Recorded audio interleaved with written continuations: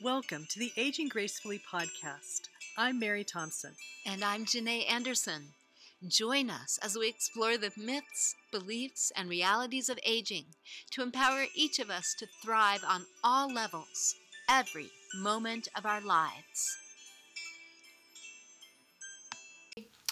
We had cousins visiting the other day from across the country, and we were in the San Francisco area. We stopped for dinner, and that was on the way to the airport to get them on their flight out.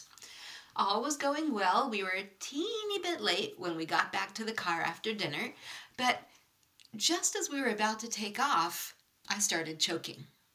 Just like really deep, horrible coughing, like something was lodged in there.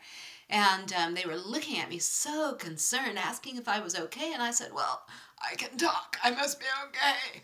And my sister said, no, that's a myth. You have to, you can choke and still be able to talk. Really? And that's what she said. So they're all looking at me and I'm coughing like crazy, and all thoughts of the airport are gone because we're wondering, do I need to get to an ambulance? What's going on?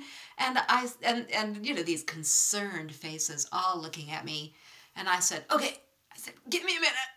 And I shut my eyes and I took a few breaths and I just felt into what was happening and I calmed my lungs down. Wow. And I opened my eyes and I said, okay, I'm better. And as we went, and my cousin said, you sure you're better? And I said, yes. Can you feel it and can you hear it in my voice? And I was better. So it all happened really fast, and I must have only had my eyes closed for 15, 20 seconds. So I thought back on it later, and I went, well, what happened there? And I'm a long-time meditator. I've been meditating, oh my gosh, probably 35 years or 40 years or something. So what happened when I look back on it and put it out in slow motion was that I realized I was freaking out and everything was in alarm. And I gave myself the message that I could calm down, and everything did calm down, and I was okay. It was just all those years of practice enabled me to do it without even intellectually figuring it out, and to do it very quickly. Wow. And so today we are talking about spirituality and spiritual practices and their influence on brain health. Oh, I see the connection. Yes, I'm glad you do. She's looking at me going, well, why are we talking about that? No, just kidding. So I want to introduce the concept of inner time. Inner time. Inner time. So you know how when we're kids and Christmas takes forever to come, and when we're adults, especially when we're parents, Christmas is like always right around the corner. Right, it's coming up really quickly. Yeah, so there's this inner time that happens that is totally separate from the time measured by the clock and the calendar.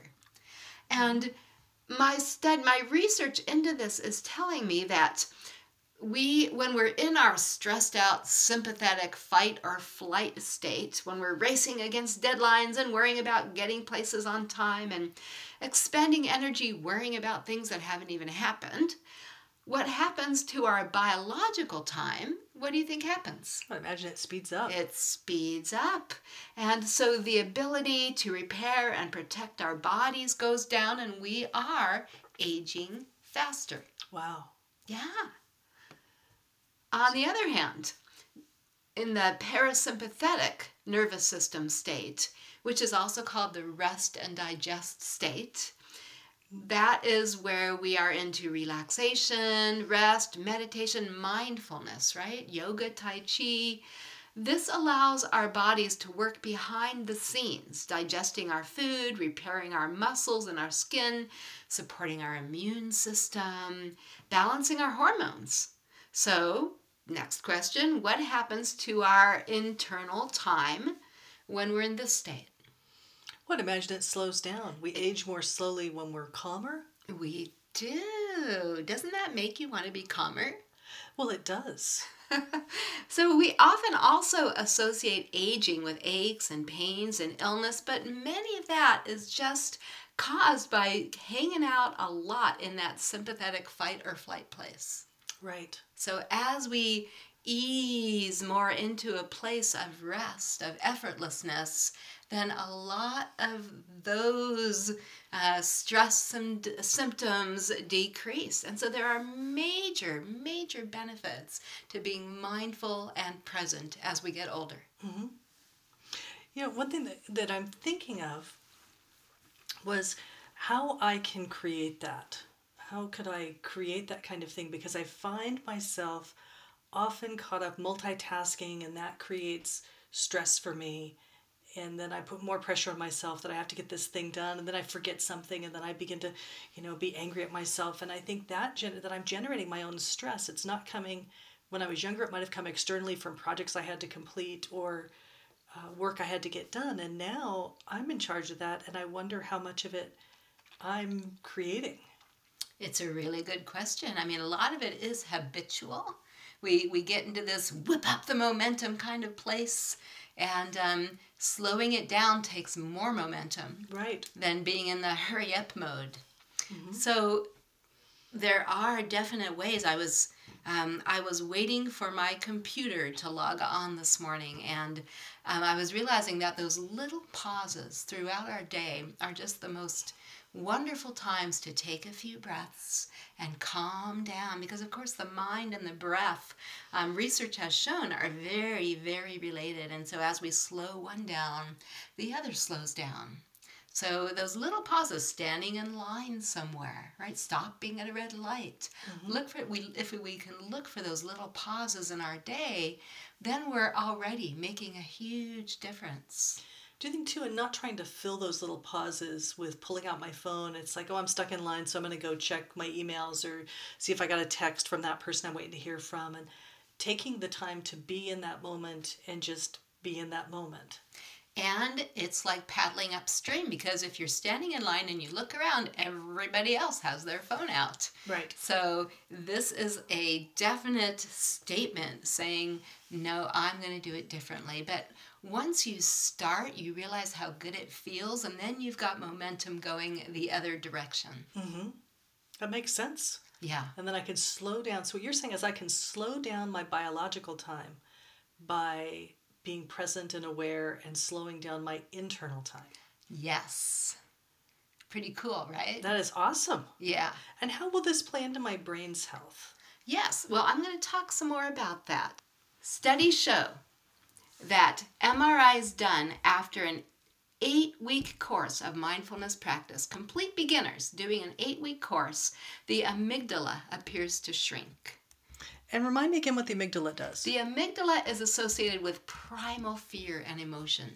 So you got bitten by a dog when you were 3 years old. You see a dog come trotting out, and you go, right? That's that amygdala kicking in, saying, "Be afraid, be very afraid," and it's the initiation of the body's response to stress. So the amygdala appears to actually physically shrink, and also the connection between the amygdala and the rest of the brain weakens. Okay. So normally there can be this conversation, the amygdala going, "Be afraid, be very afraid," and the rest of the brain going, "Okay, what do we do? Let's run, let's tense up." But now this connection is weakening, and the amygdala does not have as much effect, as much influence. Interesting. Yeah, so there's that. And then there's more. As the amygdala shrinks, the prefrontal cortex, right, the part of our brain associated with higher order functions, awareness, concentration, decision-making, thinking, it becomes thicker. It actually thickens. So connections between areas associated with attention and concentration get stronger. Ah, interesting. As you get older, would you like to be able to pay more attention and concentrate? Well, for me, I just got stuck at the amygdala. I'd like to feel less fear and less need to run away or to fight something and have that reaction. Yes, I think a lot of us just habitually run on the fears kicked up by the amygdala. Mm-hmm. I remember hearing about a research study that was done one time with someone who is a daredevil. Does a lot of things. They were seeing that he didn't have that strong amygdala response, and they were showing him pictures that would typically be frightening to someone who had a regular amygdala response, And they noticed that he wasn't getting triggered, and he responded with, "You're showing me pictures. That doesn't impact me." It didn't matter what was happening in the picture. It didn't trigger him into a fight or flight response. And I think this is what we're trying to create, is that ability to look at this moment and see what is the truth of the threat in the moment. Like the doorbell rings and my heart races because I don't know who's at the door, when it's a non-threatening presence that's at the door. So why do I create that stressful response? Yes, and we can say that, but to actually be able to weaken the amygdala and the connection between the amygdala and the rest of the brain is huge. And a simple 8-week course of like 15 to 20 minutes of mindfulness meditation every day, if this little practice, 20 minutes of your day, is going to influence the rest of your life in such a positive way, would it be worth it? Yeah. Well, do you want to talk a little bit more about mindfulness practice? What does that mean, or how that might look if I was to start something like that? Can you feel your butt sitting against the chair? I can when I bring attention to it. Can you feel your feet? When I bring attention to them. Mm-hmm. Yeah. What about your breath? Are you aware of your breath? Well, not usually. But now you are. Yes. So you're being mindful. Mm-hmm. So mindfulness is simply paying attention. In my yoga classes, I'll often say, pay attention to what you're paying attention to.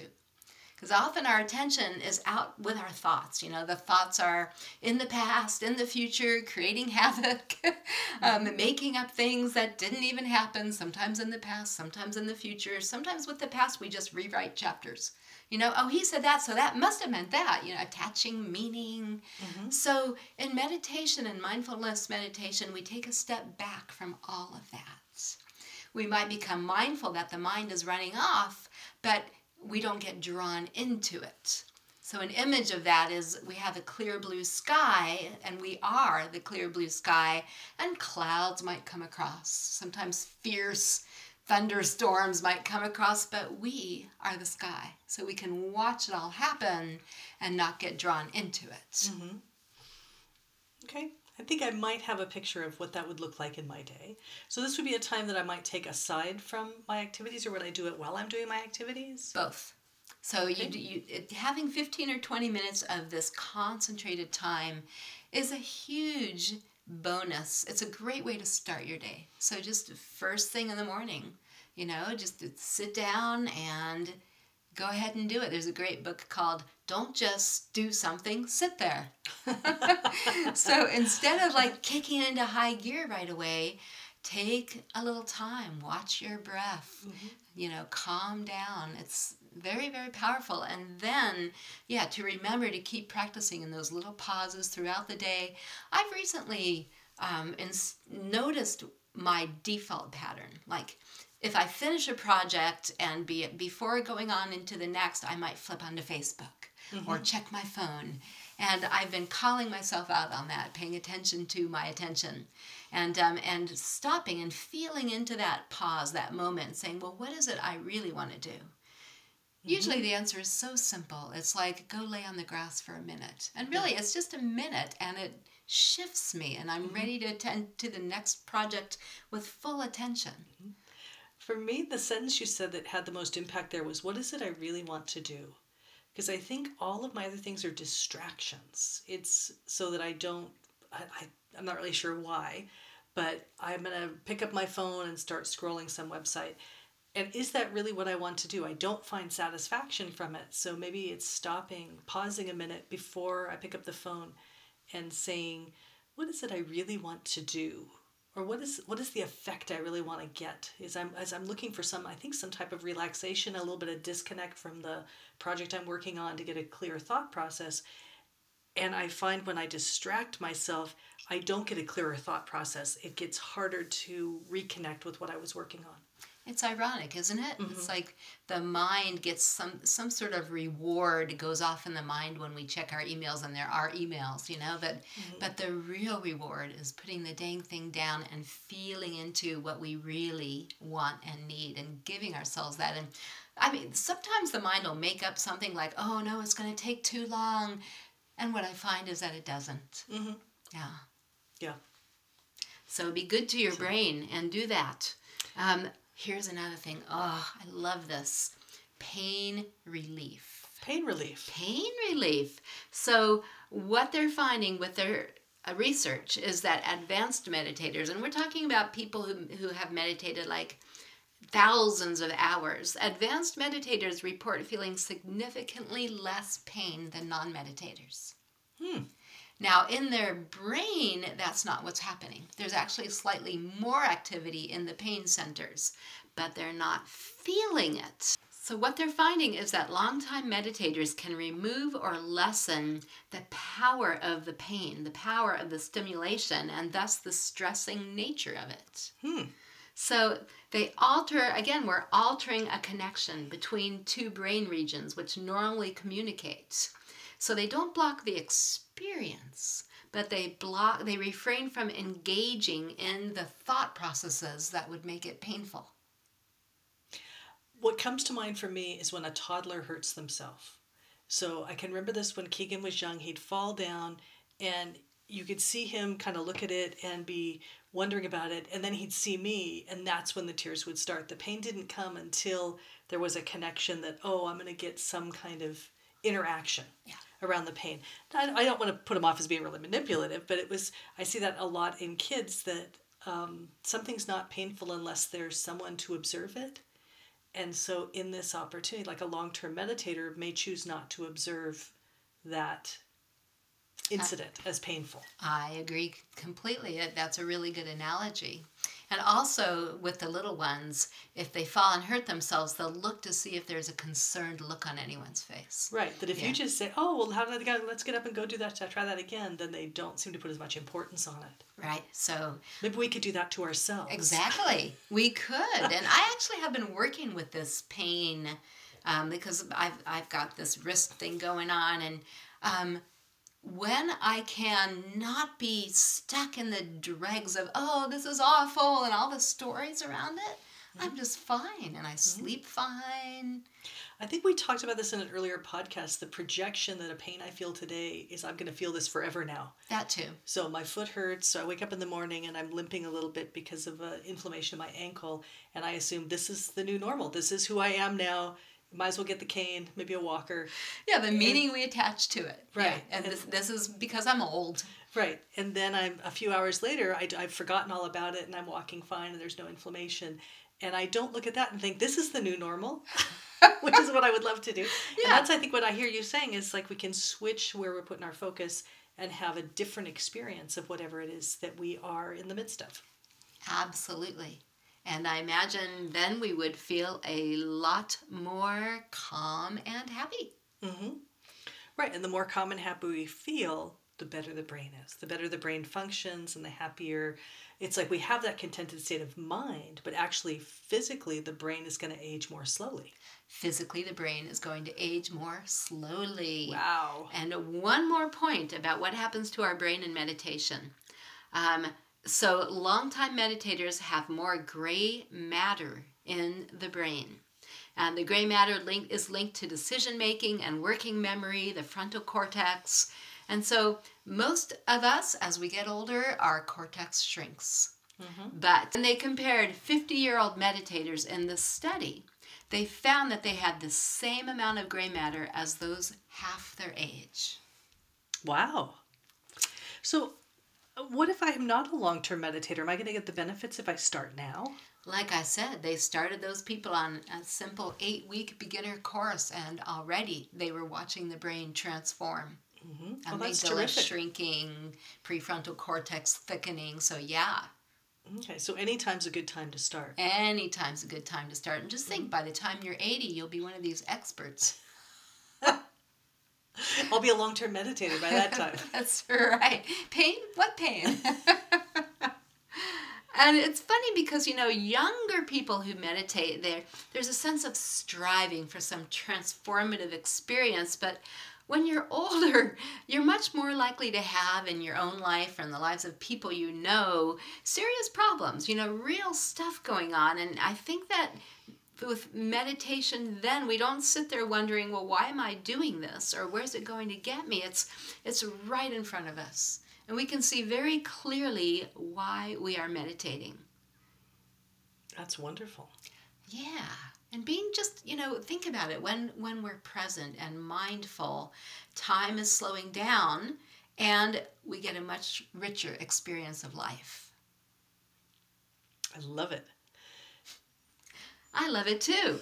So, significant positive changes in just 15 to 20 minutes a day. And these days, there are all kinds of apps that will lead you through meditations. There's community colleges with classes. There are books.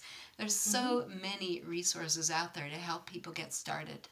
That's great. I remember when I was much, much younger and looking to meditate, and all I did was I knew I was supposed to stare at some point between my eyebrows, and that my eyes got really fatigued doing that, and I never really got any benefit that I noticed from it.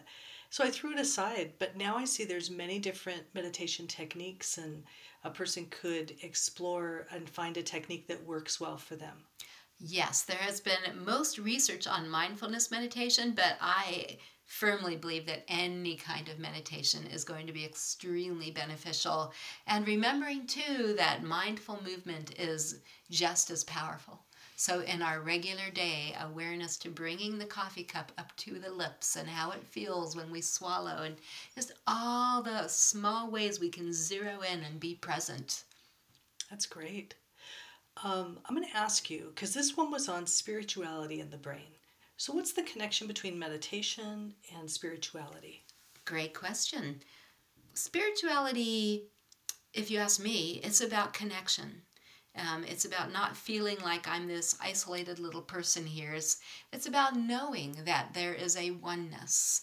And whether we call some higher force God or the force or whatever it is, consciousness, I believe that a connection with that, I don't even believe it. In my experience, a connection with that higher consciousness and that same consciousness that's in every one of us makes life so much more powerful and real and pleasant. I agree. And we were talking in an earlier podcast about the blue zones. And the blue zones had these 9 factors that seemed to be resonating throughout these areas where people lived very long lives. And they lived long lives in good health and good mental health. And one of the common factors was a sense of connection with their community, but also a sense of spirituality, a connection to a higher power. So when we find that connection and strengthen that connection, we do increase our mental and physical longevity. We do. Not to mention a sense of well-being, and it's all related. Well-being affects our brain health, affects our sense of well-being. So here we go, cycling round and round. So yeah, a sense of spirituality, whatever that looks like. Sounds good. I like it. Excellent. So I think that wraps up our brain health podcasts. Let me say that again. So, Janae, I think this wraps up our series in brain health. Unless somebody goes to our website and gives us more ideas. I think it does, Mary. Well, that's great. Well, then I'd like to invite them to do that. So if you haven't yet done so, please check out our website at aginggracefullypodcast.com. While you're there, subscribe so you can find each one of these new podcasts as they're released. And we invite you while you're there to leave us a comment, a question, or a topic that you'd like us to explore. Thank you for listening. This is Mary Thompson and Janae Anderson signing off.